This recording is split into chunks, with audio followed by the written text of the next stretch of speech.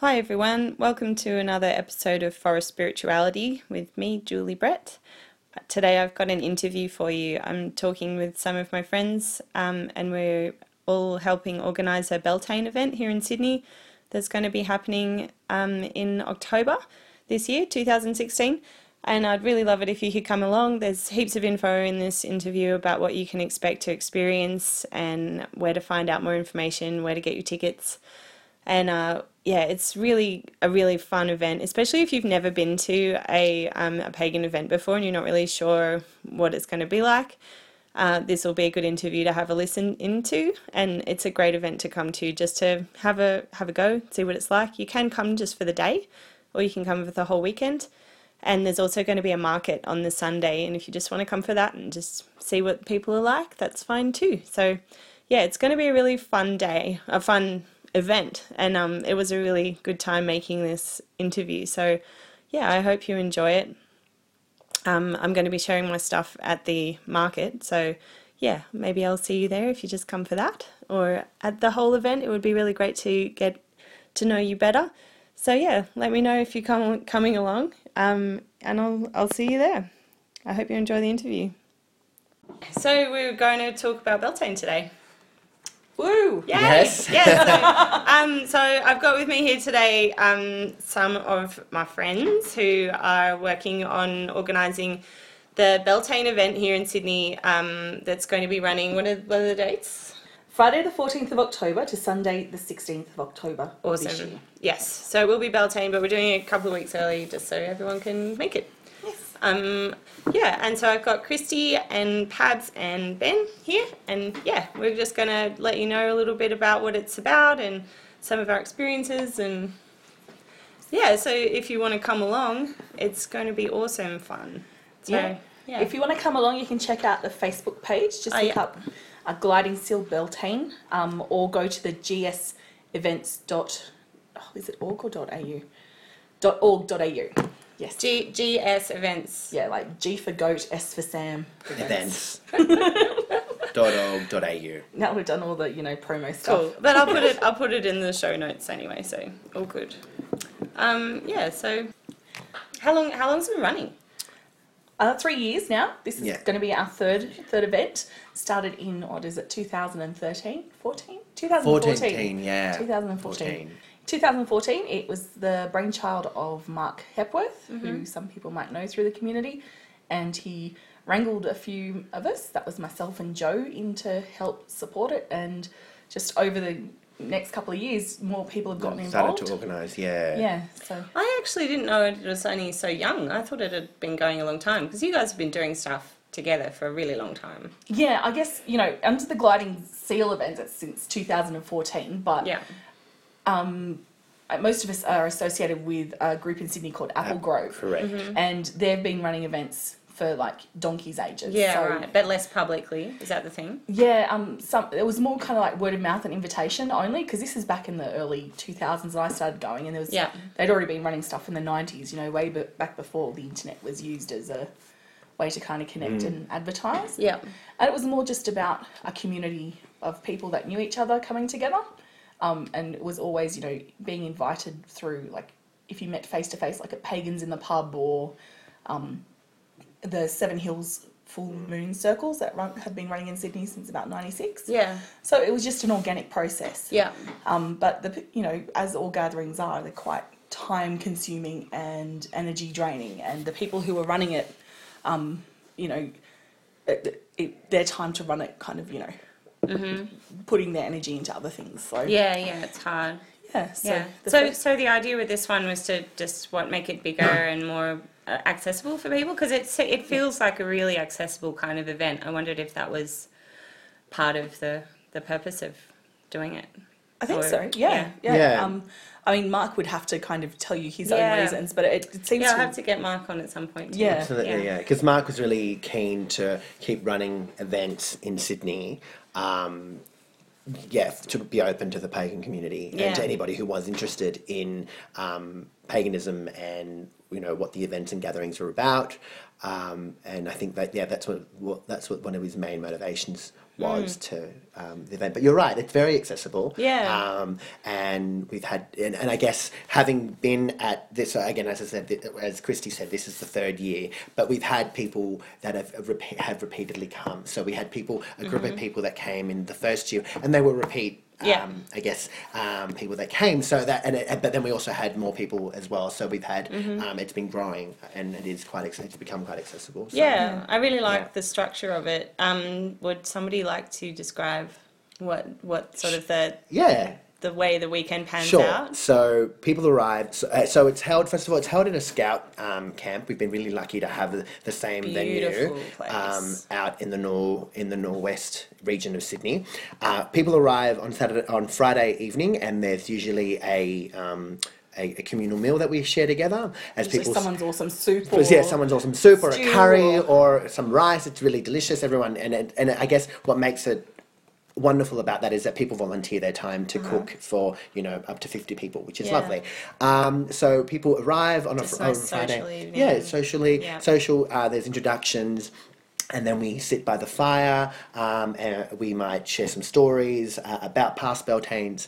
But then the real action sort of commences on Saturday morning, where we gather. Obviously, we have breakfast, and then we start some of the workshops. So there's obviously with Beltane, we always have maypole dancing in October in the Southern Hemisphere. Some people put on belly dancing workshops. Should we stop right there to explain that? All right, yes. just because some of the people listening to this podcast don't know much about paganism. Right. A lot of people do, but just for the people so let's go back. All right, so Beltane in the Southern Hemisphere is celebrated in October, where in the Northern Hemisphere people would know it as in May, because it's the commencement technically of spring and summer. It's at the time where the land is the most fertile, and within our pagan tradition, and I guess I can speak from mine and as well as Christie's, is where in our mythology, the god and the goddess are at their most fertile, and they're coming together. They're coming to age, and they're coming together to bring fertility to the land, and that may mean it can be a sexual fertility, but it can also be a creative fertility. It can be also fertility within your life in whatever you want to. And the maypole is like the representation of that energy coming together, weaving the masculine and the feminine energy, because there's the red for the women, the white for the men, and then we dance it together to represent that energy coming together and bringing fertility to the land. Yes. And the interesting thing about the maypole is that the root, like the history of the maypole's quite unknown, and there's a query. There's a query about it. Like, it's believed to have been an ancient tradition, but ultimately, it's either a Victorian revival or a Victorian invention. Okay. Interesting. Yeah. So, like most things with modern paganism, there's a big question mark about the ancient roots of it, but we kind of get. It almost doesn't matter. It doesn't matter because it works. It means something to us now, and that's what it matters. And that's where the authenticity comes from. Its relevance today is where the authenticity comes from, because we recognise that union of spirit and of energy of the masculine and feminine coming together at that point in time. Yeah. And so it doesn't matter its origins, really. It's more about how it's appropriated and represented today in a meaningful way. Yeah, and it's a fact of life. All of us have a mother and a father. Absolutely. Everything in life comes from fertility somehow. And what's beautiful about this maypole is that it's like, maybe 20 years old now, and it's been used again by the people of Apple Grove throughout every Beltane, and every year we dance it with the same pole, and so in the same ribbons, and so every generation, every year, people have infused the maypole with their own hopes and dreams and wishes for the next year, and the tradition is that we don't untie the ribbons of the maypole until we begin the ritual later on the Saturday. So it's all of that energy is contained, released, and then contained again. So it's this really nice continuity of the community, and that's really lovely. And you can and sometimes, the energy from the maypole is quite palpable from the history from the generations past. I mean, that maypole was used when I was May Queen. Exactly, yeah. Back in 2001. So, I was given some berries and I gave it a nice little lipstick ring because it is meant to represent a phallus. Yeah. So you've got the phallus of the maypole joining with the earth. So it's a physical representation of the union of male to female. Yeah. And so you've got the red and white, the red for the blood of the women, the white for the sperm. So that's being tied to, dance together. The and moment of conception. Yeah. Exactly. And whether that is a modern Wiccan thing because colours are chosen specifically. I mean, if you look at all the old kind of pictures of the May dancing, particularly in the Victorian era, it's more about children dancing it, and there's like rainbow ribbons, so it's more of a celebration of the spring rather than pure sexual energy. I mean, it's not something I can see the Victorians really enjoying. Mind you, Queen Victoria quite liked that. But maybe they liked it as long as it was really subtle. Exactly. Done in the dark. Yeah, and it can be as subtle or as not subtle as you want. But for us, we've got children dancing it as well at our gatherings as well. So it can be, I think, but also that's what's nice about it is that it can be taken on different levels. Yes. So for adults, it might mean a different thing. Yeah. And even that... It has this deep sexual symbolism, but it's not... But also that conception doesn't necessarily have to be sexual at all. It can be the fertility in creativity or the fertility in the work that you want to carry out. Or balance in yourself and your feminine and masculine sides. Absolutely, yeah. So it really, I love it because everyone can take something different from that experience. And it's quite interesting when you're working the rituals. It's the rituals I've seen that have tried to focus too much on the sexual side of things have fallen flat. There's been no energy generated because... The ritual really has to be about honouring the time of the god and the goddess, of the male and the female, and knowing that this is about the land coming to life again. It's woken up. The spark born at Yule has, which is we're kind of in between that time now, between Yule and Imbolc, and then it kind of flourishes into a bit of a flame at Imbolc, so the light's spreading out. Then we hit Ostara, which is another fertility. Because that's like the eggs and the rabbits and that kind of thing. It's another fertility time. But where Beltane differs to Ostara is the mantle placed on the king. He takes responsibility for the land now. He owns his coming journey, which is about taking responsibility for the land and for the fertility of the land and being married to it, and knowing that. To ensure that he's going to die, he has to sacrifice himself. So you don't really concentrate that much on the death side of things. It's not appropriate. Well, it's all about that union of consciousness that brings something more, and it's not necessarily about a partnering off. It's about all of us, our combined union of consciousness, our awareness of our. That essence in us that when we are aware of its connection, something else greater is produced. Exactly. Absolutely. That's really, and that's like an ecstatic feeling, and it's about that kind of dance and that energy and that love and opening up to everything. I love that. Well, when you look at the Celtic Wheel of the Year, the energies is really interesting. So for those who don't come from a pagan path, the Celtic Wheel of the Year is basically divided into 8 Sabbats, and there's the greater and the lesser Sabbats. And the lesser Sabbats usually take place around the solstices and equinoxes. So you've got Yule, which is your winter solstice, Lunasa, which is the summer solstice, and the equinoxes, which is Ostara and Mabon. And these are times when there's energy, but you notice that the cross Sabbats, which is Imbolc and Beltane and Samhain and what's the other one I'm thinking of? Lunasa. Yeah. Oh, because it's Lammas. That's right. Lammas is the Lunasa. Yeah. Lammas and Lunasa is the same thing. The same thing, and Litha is midsummer. Yeah. It's all L's to me. I do apologise, confusing everyone. Consult a book. But essentially, the cross quarters have an amazing thinning of the veils, because the opposite on the wheel is Samhain, and Samhain and Beltane are the times where you really get that thinning of the veils and the crossing over of the possibility is endless. Absolutely. Of what can happen. Samhain is more about communing with your ancestors, but both of them are a beginning of an intense time. For weather. Absolutely. Whether it's going to be in the agricultural cycle, a really long darkness, or a really or a time of So hyperactivity. So but spring and autumn everywhere in the world are the nicest times of year. Aren't they? Yeah, absolutely. Absolutely. And the rest is like, something big is happening. That's You're on the verge of that.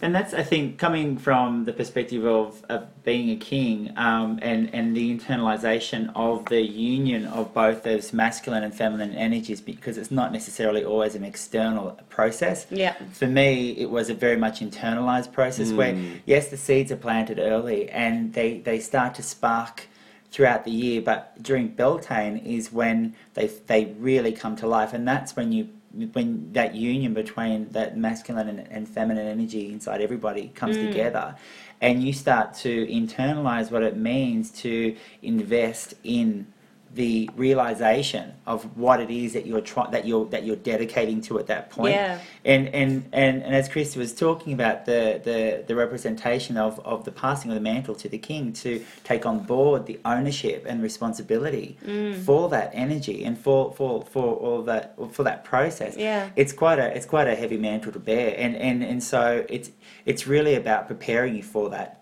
as well. Yeah. And so that union is really important, because it's at that point where you're laying the foundations for everything that's about to come. Yeah. And it's also quite, although it sounds like it's quite a steadying process, it's not. It's far from it. Yeah. It's an ignition of a whole bunch of emotions and feelings and life-changing events that manifest themselves in ways that you are just not expecting. This year, for me, so I was queen this year, and Ben was my king. We were the king and queen last year. And I finished my book and getting that published and started this podcast. It's just been this wild year of creativity. It's And this energy is on you and you're like, oh, something's happening. I've got to bring something into the world. That's exactly right, yes. So funnily enough, Ben is my partner, but I was the king... The previous king. You're our first king. I was the first king of Gliding Seals at Beltane events, and I think what Ben is right there. For me, it was the external process of bringing the community together and having that event. But then the internal processes was, well, what does this having the mantle of the king mean to me? And the internal process was intense, was really, really intense. And it's not to scare people away, but it's a really fun aspect of being I guess the focal point of the community, but then the internal processes and discovering a lot about yourself. Because you wrote a blog as well, didn't you? I was at the time I was writing a blog. And that's on the website, right? Yeah, that's a website. Yeah, people can read what your journey was like. Absolutely. And it was really intense. And then, we can talk about what happens after Beltane and in the next Sabbath, what occurs. But it's an interesting ride as king. But it's wonderful as well. So let's Sorry, so unless you wanted to say something else, I was just thinking that would be a good point to say what other... We should go back to so that's what we're doing with a maypole. Yeah, and that's the point of bringing those energies together. So learning the maypole dance is something that we do. We're also doing workshops this year on storytelling. Yep. With Mick. He's going to guide us through some ways to enliven your storytelling, because we do a bardic circle in the evening on a Saturday. Yes. Well, the theme for this year is myth and revelry. Yeah. So that we're trying to reflect that, and it's good when a pagan gathering has a bit of a theme, because then you know that people who've presented workshops before can get a bit of inspiration to bring something new to life. So and Mick's one of the... He'll hate me for saying this, elders of the community. I'm so going to hate you. I will get a spanking for that one. Yeah. But he's an amazing storyteller. Very captivating. Oh, yeah, absolutely. And I think one of the best things that have come out of the Beltane event is what you mentioned, is the Bardic Circle. It's a competition that kind of it just happened. Yeah. And so everyone was encouraged to kind of bring something to perform or that they've created at the Bardic Circle, and it's from stories to poems to have we had dancing and we've had music. Yeah. There was once, wasn't it, that you recited a poem once and someone danced the poem? I think one year we did that. The first year.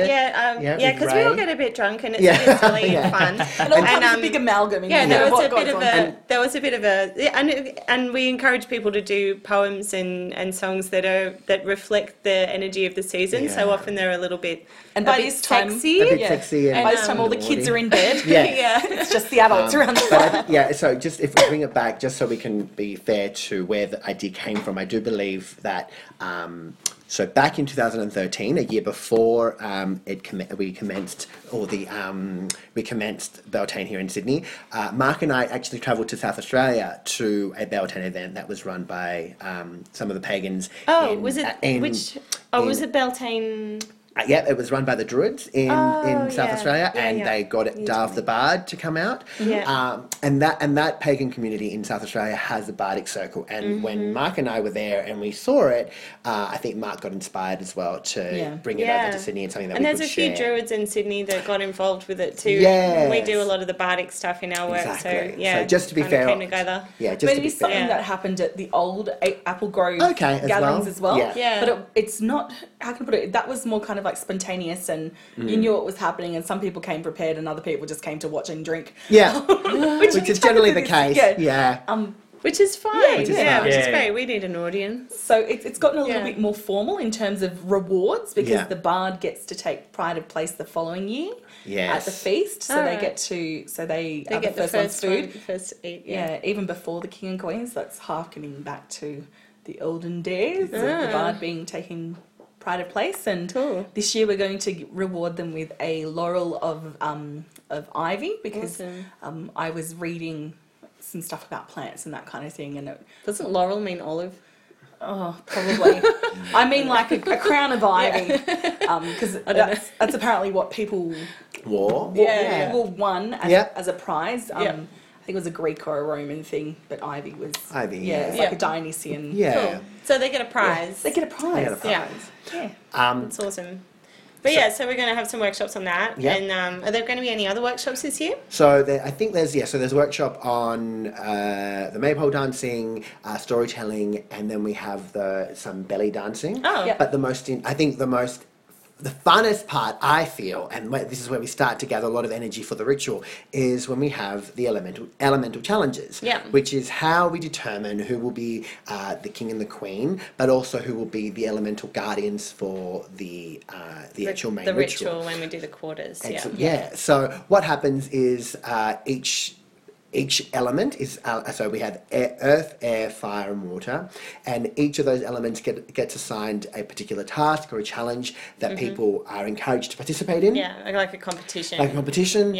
And they're really fun, and they're meant to be really fast paced, and the people that do the best or win at that challenge get points, and the more points they gather at the end of that the cycle of the fall. At the end of the day, we get they can become the king and the queen. So that's how you won, and that's how Ben won as well last year, and that's how I won the year before that. That's how everyone wins. But there is an opportunity to have that last competition, because you have to pair up with someone, and there's we're pretty. There's lots of options. There's lots of options throughout the day. It's about it's fun. We kind of, when we were designing it in the early stages, I mean, in the previous gatherings, it would be like the women just chose the queen if there wasn't already a couple that was chosen, and then the guys got to do challenges, and the women started around going, "Yay! Look at you throwing a spear! I want to be throwing that spear." So it was a matter of, well, let's make challenges for everyone. Absolutely. And I think it's so fun. And it's so lively and brings such energy to it, and it's playful, and it's not something, it takes you out of your everyday world. Exactly. And it's the part of it that's so accessible and an easy way to explain the elements to people, and So in other years, what have we done for Earth? What did we do in other years? There was clay structure making. That was last year. So and what did we do the year before that? It was stealth. Yeah. Violence. We had to try Earth is the sneak. Absolutely sneak. Yeah, that was through good. Through a very without noisy being hall. heard. Yeah, and I won that. I won that one. Yeah. We had to. There was someone standing at the end of a hall. No, was it you? Or was it? It was me. Sitting, and they were blindfolded, and we had to pick up a bell that was in front of them without that person or Christy listening to us. Yeah. That was hard. That was hard, but fun. Yeah. I couldn't do that one, but I managed to do the earth sculpting, which I feel I had an unfair advantage with. But did you win the fire? The dancing? That was amazing. So the last 2 years we've had a dance off for fire, which has been so fun. But this year we're going to do something different. Yeah. Are we going to keep the challenges a secret? Or are they allowed to know? Will it be an unfair advantage? It would be an unfair advantage. I think but we can tell you about. Yes, it's more fun if you find out. But it's new and it's going to be fun. Yes. Yeah. And so other years for air, we did archery and tomahawk throwing, which I won. That was fun. When we're very safe. Don't worry, we know our richness. Yeah. Well, we had Jason that was running it, and he's like, did that back in the States. Oh, sorry. Oh, yeah. He doesn't like to be called an American. He's an Australian now, so it's okay. Yes. And for the water challenges we've had, the first year we had to balance a cup of a plastic champagne flute of water on the back of our hands as we carried that to a bucket, and when we had to pour the water in, and that was hilarious because it was balance. Yeah. And then the year after that we had super soakers with a sponge. So just like using water. Yeah. And and then fire. We had the dance off. Fire's the dance off. But it's really it was great fun. Yeah, high energy, and they're really quick, and it builds that energy up for the ritual that comes afterwards. And I feel so proud of the little prizes that I got. Yes, as well. I know. Yeah, absolutely. They're just a little token for but I love them. Yeah. What's really interesting is when you get to see the choice of the king and the queen. So you get your little tokens that remind us at the end who's gotten the different points. And you can either go, no, I don't want to pair up with anyone, and you might be in the running to be an elemental, or you go and look for someone to pair up with. Yeah. And I know the Pablo one, he was looking to pair up with you, but you were running late to come to the thing. Yeah. And so he's like, gone, Lisa, you come here, and then they won. Right. Yeah. And then the following year, you were queen. Yeah. I remember this moment where I was looking around going, who's got the most necklaces? And that's what it should be. Yeah, because they're like this sign of like achievement. Yeah. It was cool. And just but you did this backflip in the wow. in the dance off, which was I was like, well, that guy drop. should be the queen. But it's okay, he can't compete this year. Lisa, who was the queen that shared my reign, is now just as a post note is wanting to be an astronaut, and she is currently she went to space camp in Florida, and she's currently working for a massive science organization in Perth. So like an ambassador. So the things it can do with your life. Yeah, absolutely. This is one of the things that you love about events like these. It just brings people from so many different walks of life together. In a way that they can share something in common that doesn't matter where you come from or what you do on your day-to-day life, that you come together and share something really special. And it is so different. I haven't participated in a Beltane event like this before last year, and it was spectacular. But also on the note of the challenges, there's also events for kids. Yes. Which is well, really not worthwhile challenges, mentioning. journeys. There's no competition for the kids. They just get to learn a little bit about what the elements mean and to find out which element they have affinity like with. The most, and so in the past couple of years we did have challenges for the children, and we respond to feedback, and we got some feedback about that, how some kids had some coping issues with it, and we want the event to be fun and for something that no one, because kids don't really have a choice when they're being dragged along by an adult. Absolutely. We want them to have an option to feel that they're actually going to have some fun there. So this year it is a journey, and I think what the activities that are set up for the journey is going to be lots more fun. Yeah, I think we can talk about what the kids Absolutely. want. That's right. We don't need to talk about, we shouldn't talk about the adults because it's fun not to. Yeah. But we're going to teach the kids how to light fires safely, and then talk about what fire means, like what's a fiery person like, and passion and courage and all those, energy and enthusiasm and creativity. What else? We're going to do a water slide. Oh yeah, yes, it's going to be a water slide. It's going to be a slip and slide, which I'm secretly a bit jealous about because I want to do it as well, which I probably will as well. But we're going to have a slip and slide with the kids, teaching them how to move with the water and seeing how that makes them feel and talk about emotions. For air, the kids will be creating a wind chime. Yeah, with some recycled materials. Nice. What was Earth again? What's Earth? It's a blindfolded guess what it is. Journey into an imaginary cave. It's going to be great. Yeah, so that's going to be so much fun for the kids. I can't wait to take Lou along. I think Reese is running that one, and he's got such great passion for making sure, because he's got 2 daughters as well, so he likes to make sure that they're going to get a really awesome experience. And so these are going to be for ages, like any age that will start liking it. But what age can they start doing the adult? Is it 18? No, we usually look at it's like, after they're 13, it's up to the parents. Up to the parents, and we find. But they can't be king or queen. They can only be a guardian. They can only be a guardian. Yes. So unless they're 18, they can't be king and queen. And it's just appropriate. Yeah, I think parents would agree. Yeah. It's just appropriate. But you don't want a teenager going, oh yay, I have to go and do an elemental journey. Yeah. When they're quite aware of what sex is, and could probably tell you more about it than we know. So. Absolutely. So no, but it's great because the kids can feel that they're part of it as well. That they're actively participating in the challenges, but also in the ritual, because the journey kind of informs them about what their part will be and what the elements mean in the actual ritual, which is great. So they get imbued with all this information and experience. So they this can feeling that we're bringing these things in. Absolutely. The quarters and But the awesome thing this year, and this is something that kind of ties into a couple other things that we've spoken about, is in the ritual, the kids are actually going to be fairies. Yeah. If they want to. Yeah, we're going to have a really very theatrical ritual this year, aren't we? It's going to be so fun. Yeah, it's about myth. And revelry. So, a real, it's almost like a play journey. It's going to be awesome. Yeah, absolutely. Yeah.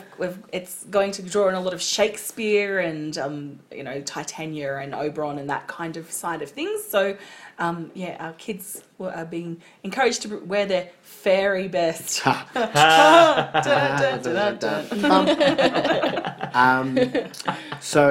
I guess should we talk about what the men and the women do? Before the main ritual, I guess, just because. Yeah, that's great. Yeah. So what is the ritual like, and what are we doing in the ritual? The maypole is part of it, but what else happens? So we have after we choose who will be the king and queen, who's got the most points, then the men and the women separate off. Yes. Everyone goes and gets dressed. Not necessarily the men and the women. But the male and female identifying people. Yeah, correct. Yes. Separate off, because gender is fluid. And it's personal, and it's not about parts. It's about what's in your heart. Yeah, and I couldn't fathom having someone, just because they've got a vagina in the women's ritual, if they identified and was holding male energy. It's ridiculous. Yeah, I really like that about the group, that it's incredibly. We're experimenting. We're trying to work out what works for everyone, and if somebody feels that it's not working for them, then we'll take that into account and see how we can work it in. Absolutely. It's really nice that way. Yeah. And there could be 2 women or 2 men as king and queen even. Yep. Absolutely. So, most definitely. And that's exciting too, because you can go into the running for being king and queen as a couple. Exactly. So you can choose a partner that's of the same. As long as I honestly and authentically feel that they are representing a masculine energy or a feminine energy at that time, and they're willing to hold that for the year. Absolutely. Absolutely. Yeah. So, but it's awesome that we've got that exploration there. We're modern pagans. Modern pagans. We're modern pagans. So So what happens is after that, the masculine side and the feminine side go separately, and I guess the masculine side prepare the chosen king, and the feminine side prepare the chosen queen. I've never been to the feminine ritual, so I can't really speak of what that is. You know that we bless the queen. Right. We do some secret women's business. Yeah. I mean, basically, it's like any ritual. It's about engaging in activities and with spirit and with energy that is for a purpose. And it just so happens that in a women's ritual, it's focusing on, or I should say the feminine ritual, it's focusing on the feminine energy. So it's about, we could be doing anything at that time. I mean, it's helping her hold that energy. Yeah. For everyone. The femininity within everyone in the women's group, helping that queen to hold everybody's femininity. And what that means, it's not necessarily the mother, the maiden and the crone. I mean, being a woman in this day and age, there's so many different facets, like it is to be a man. Absolutely. It's not the sitting down sewing and cooking and cleaning. It is, it is the childless woman. It is the barren woman. It is the warrior. The warrior, the businesswoman. Exactly. So everything. So it's like a time for the community of the feminine identifying people there to let the queen know who she's representing, remind her that she is not just the queen anymore, or the person anymore. She is our representation, and representing the goddess and representing the land, and just basically going, you have no idea what you're in for. But enjoy. And the men's is a similar version, so helping them hold that masculinity. Absolutely. So, did you want to talk about what we did with you, Ben, last year? What we did? Okay, well, I won't go into that much detail. No, However, what we did do was a very similar thing. We drew upon the masculine energy within ourselves, and we brought that forward through a guided meditation to facilitate some kind of manifestation. And that manifestation then was used to represent some kind of symbol that we transferred to the king, and in this case, what we did was we painted that symbol on the king that year, and I wore those symbols into the ritual, into the Beltane ritual. So it was a ritual of transference, of manifestation and transference of masculine energy, and with the purpose of I guess binding that energy to the king. And carrying when you say manifestation, you mean sort of like a wish for the year, something that you want to see happen. That's right. Absolutely. The year? It comes back to that process, that principle that we were talking about earlier of union and those coming together of those energies within ourselves to bring forth something, to manifest something. So each of the men works out what they would like to see, and then they give that energy to the person holding it.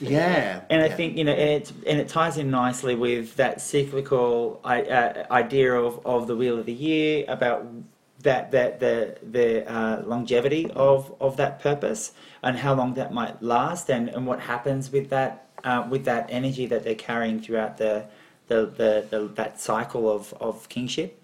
And so it was about helping give that some kind of direction. And so in this year, being the crowned king, I'm going to be guiding the ritual this year, and again we'll be focusing on the same kind of core principles of manifestation, transference, and helping all the men and boys, if they participate, because it is an open masculine, and like I said, this is about internalizing energy. This is nothing physical or external at this point. This is about manifestation and transference of purpose and the purpose from each of us, and again it's going to be similar kind of principle where we're going to be transferring that to the king in a physical way. And it's similar with the women too. So at the event we do offer a child minding service. So that anyone that wants to participate but may have a child that's an atheist, we've got one child that's very definitely an atheist and will not participate in ritual. So they can choose to go to the child minding, or if the child's too young to participate in this particular area, but they'll participate in the main ritual, then they can do child binding. But the women's and the men's rituals are not cut off from children if they're supported by a parent or a carer. So, we've had some young women, I want to say women, but they're like adolescents coming into the women's ritual and stuff. And I think it's good for them because we don't have a lot of those sacred spaces these days to kind of to share that information in a natural way of what it is to be a woman, and that's part of their growing up. Exactly. To say what you see on TV is not necessarily, or a man. Yeah, absolutely. What you see on TV is not necessarily what you have to be. You don't have to grow up, get married, have a career, have a baby, blah blah blah. Being a human being is so much more multifaceted than that. So, it's all things to everyone when you go into that space, and it's what you make of it. So to come into a ritual, like any ritual, just expecting it to be good, you only get out of it what you put into it. Absolutely. Yeah. And so it's a community. Exactly. Ritual. And I think that's one of the wonderful things about this gathering. And it's not unique to this gathering. There's a lot of gatherings I've been to and that other people have been to where it's the same thing. People come there with a purpose and to share. And I think that's what is so great about the pagan community is that the people on the Gliding Seal Committee, we don't get paid. This is all volunteer. And it's all done not for profit. Okay. Correct, yeah. Yeah. And people are bringing their skills and their expertise. We've got a lawyer, we've got a graphic designer, we've got, event managers, we've got marketing people who are just bringing their everyday lives into the kind of... Yeah, because we all get something out of it. Absolutely. Because everybody gets something out of it. Exactly. Yeah. I mean, I do it selfishly. I love gathering. I love to do it. So, fun. if you can't create it, where are you going to get it from? Yeah. Exactly. Yeah. So once we do the women's and the men's rituals, then we all come together to weave those energies together. and we bring in the elemental energy with the guardians, and then there's a challenge and the final challenge for the king and the queen. We do it a bit differently every year, yes. so we'll leave that maybe for the ritual, but it's an exciting time and a challenging time for the king and queen. And you get put on the spot a bit, but it's fun. Yeah. It's all done in good play and good fun and good jest, and it's so good. And it adds to the energy. I mean, it's things that are too easy, anything worth having is worth working for. Yeah. So things that are too easy, and in a ritual space as well, you've got to work at it. So, and it's always fun to put the king and queen through their paces. Yeah, of course. And it's not physical, it's not draining, it's just, It's awesome. And the challenges were great. Like we got challenged to drum the beats of our soul and do some interpretive dance. Yeah. What else do we? Oh yeah, tell a joke. Telling a joke. Oh, that was so hard. and there was something else. One word about what you want for the year or something. But you never know what it might be this year. It might be something completely different. Absolutely, and with the different, I guess, with the theatrical nature of the ritual this year, it's going to be interesting and different, and obviously fun. But and challenging for Pablo and I, who are high priesting and high priestessing this ritual. We'll be high priesting and high priesting and high priestessing. Yes, we are. Yeah. It's going to be great. With any ritual, you kind of go in with it'll all be right on the night. What's supposed to happen will happen. Yeah. And the more you try and continue going, no, this wasn't the script, it's not going to work. So you just got to flow. Yeah, absolutely. Let the flow happen. Yeah. So we do the ritual, and it's it's like time stands still, and things happen, and the ritual usually happens around twilight. So we've done the women's ritual, we've done the men's ritual. It's come together. And now the sun's starting to set. And last year we had rain come over when the water element challenge happened. When the water element challenge happened. Yeah. It was pretty magical. And it's like, it's just that true thinning of the veils. Anything happens. We've got a kookaburra that always comes and lands on the maypole. And I'm sure I heard him laughing during the ritual as well. And it's just these little magical things that happen. And like when you talk about it to the Muggle community, they look at you like, it's a bird. Yeah, when we walked up to the ritual from the men and women's ritual, there was like there was lightning and thunder. Yeah, there was. Yeah. And then the only rain that fell was during the water element. It was like, really? We couldn't have. Are we on a set? We couldn't have planned that better.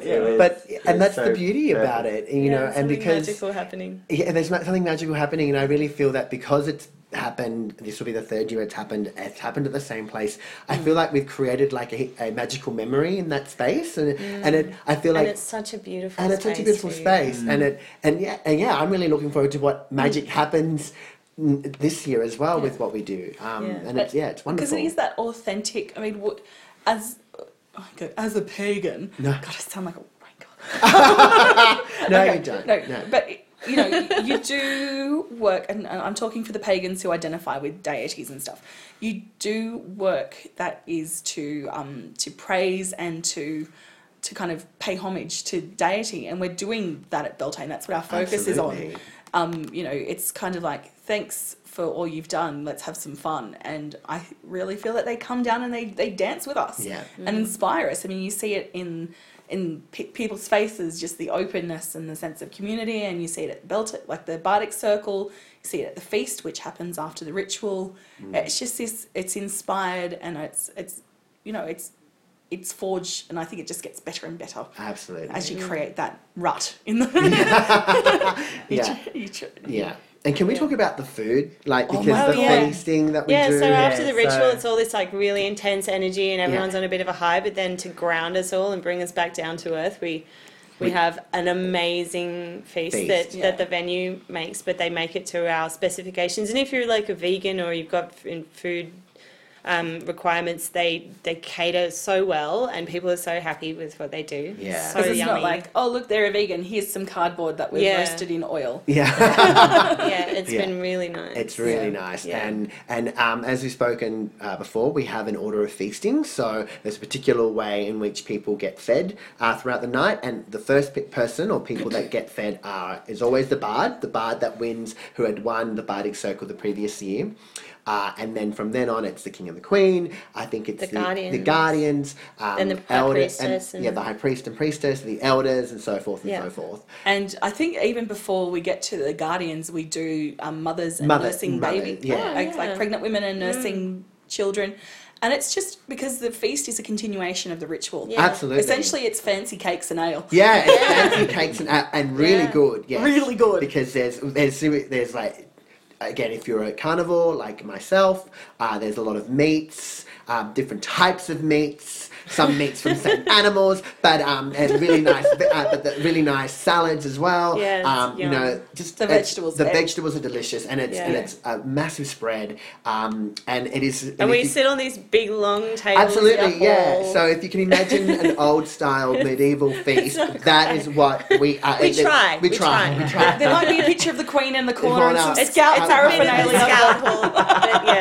but it is still pretty cool. It's still pretty cool. And the guys who do our catering, I mean, they're just the on-site caterers, and they're brilliant. I'm just like, where were you in my guiding days? Like, we had to cook our own. It was horrible.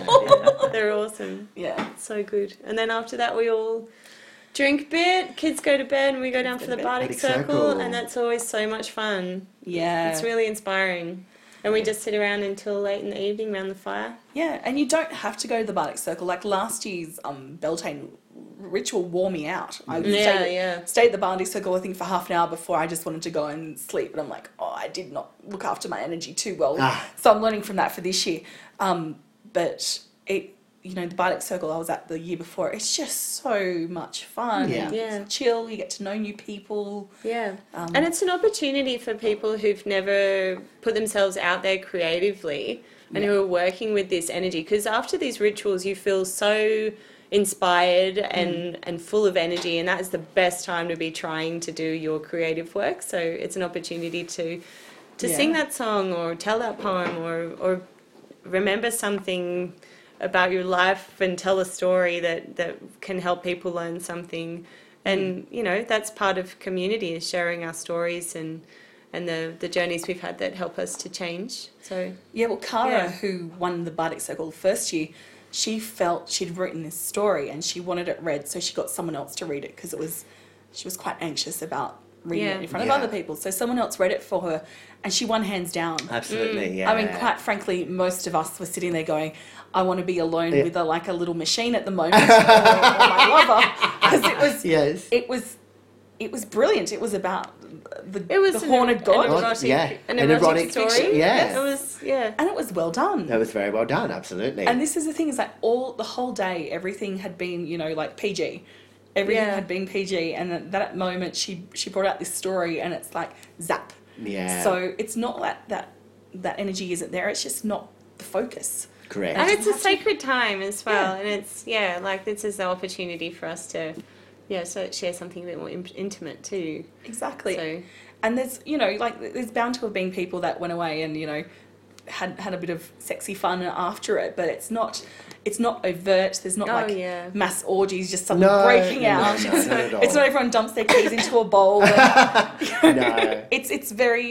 It's very discreet and it's very personal. And just honours it. It's honouring our sexuality. Yes, absolutely. It's a beautiful thing. Yeah. We haven't had sexual assaults. I mean, and the thing is that a whole, just for people who are new and might want to come along, but they're worried about it because, walking into a group of strangers with, a mythos around them. The words like witch and sex ritual. Yeah. Oh my gosh. Fertility. What's happening? But they've got a big phallic symbol in the middle of the ground outside. It's going to happen to me. Yeah. It's okay. It is. And, we have a code of conduct. We've got people there who are trained professionals in terms of what they do for work. Yeah. So, it's very open. It's not... You've got support and you can find help, and the people who are there to help you are authentically there to help you. So, a lot of the people I'm working with on the organisation committee I've known for over a decade. Sorry, I'm getting soft here. And they're good, honest, hardworking people. Yeah. Just like you and I. Oh God. It's a great fun weekend. And it's so good. And then on Sunday, when we wake up, some of us with sore heads and some with not, we have a market. Yes. And so people who have come to the gathering, who are creative types, like our friend Julie, will have a market stall, but we also open it up to people that may have not been able to make it for the weekend. So if you just want to come down for the day and see the vibe and meet some people and see what it's like, it's a really good opportunity. And if you're somebody who makes things that are, might be appropriate for this kind of event, get in touch, because you can just come down for the day if you'd like to just hold a stall. Always welcome. And there's no charge. We cover all the insurance and everything. Absolutely. So it's all good. And you just need to, if you don't need to, but if you would like to give a donation, that is welcomed if you do well, but there's no charge for having a stall. No, not at all. Because the way... we just want to support the community's businesses and craft and helping each other.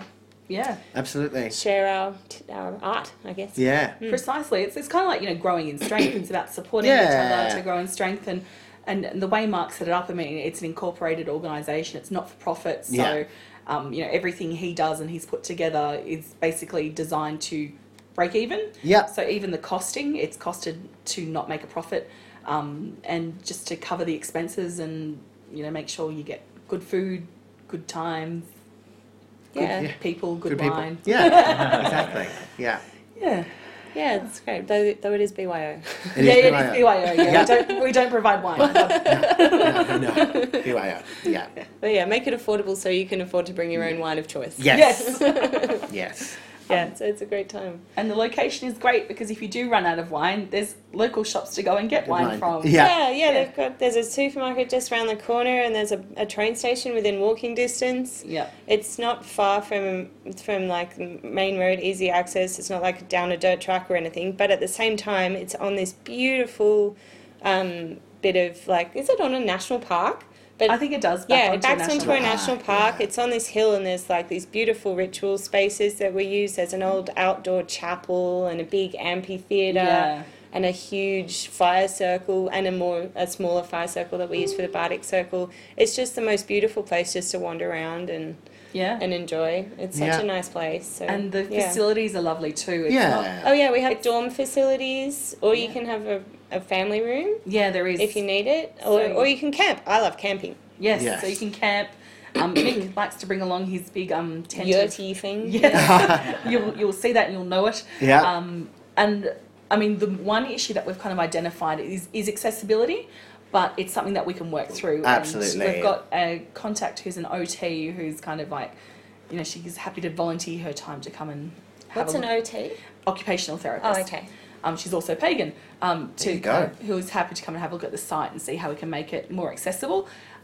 They're also working on making it more accessible. It was just built in the 1920s, you know, when the ableist kind of ideals reigned. So they've got one cabin and one area that is wheelchair accessible. Great. But I want to talk to them because I work in disability. So I want to talk to them about, do they have any like ramps and stuff that are great. portable that we can use. Yeah. Fantastic. Yeah. Awesome. Cool. So it's the 14th to the 16th of October this year. Indeed. Yes. And people can get their tickets on the website. The early bird prices last until the end of July. So you've got a couple of weeks to go until the early bird. And you can tell save you those prices. So it's save about a bit. What is it? Kids under 12, $105 for the early. What was their free age? Under 5. Under 5 under is 5's free. are free. Yep. 105 under 12 and 130 for an adult. Yep. And that includes your accommodation, your food, and all of the activities. Correct. So it's pretty amazing, even if it was just accommodation, really. Yeah. Yeah. And So- then booking after July, it's 140 for adults, 115 for kids. Yeah, so you can save $10 per person if you do the early bird ticket. So it's pretty good, and that's on the gsevents.org.au. And we'd love to see you there. So great chatting with you guys. Thanks heaps for coming and Thank you for having us. sharing. I know. and- Great. Very excited. It's been awesome. And thank you, audience, for listening to Yes. Yes. I hope that you guys enjoyed hearing about this too, and I would love to see you at the event. It's so much fun, and if you've never come to anything before, it's a really good way to have an introduction to the community and to meet some cool people and to do something that's not in any way ritually intense. You don't need to learn anything before you come. It's all going to be, you're going to work it out as you go and just have an awesome time. So would love to see you there. Thanks for listening. Thank you. Bye. Bye. Bye.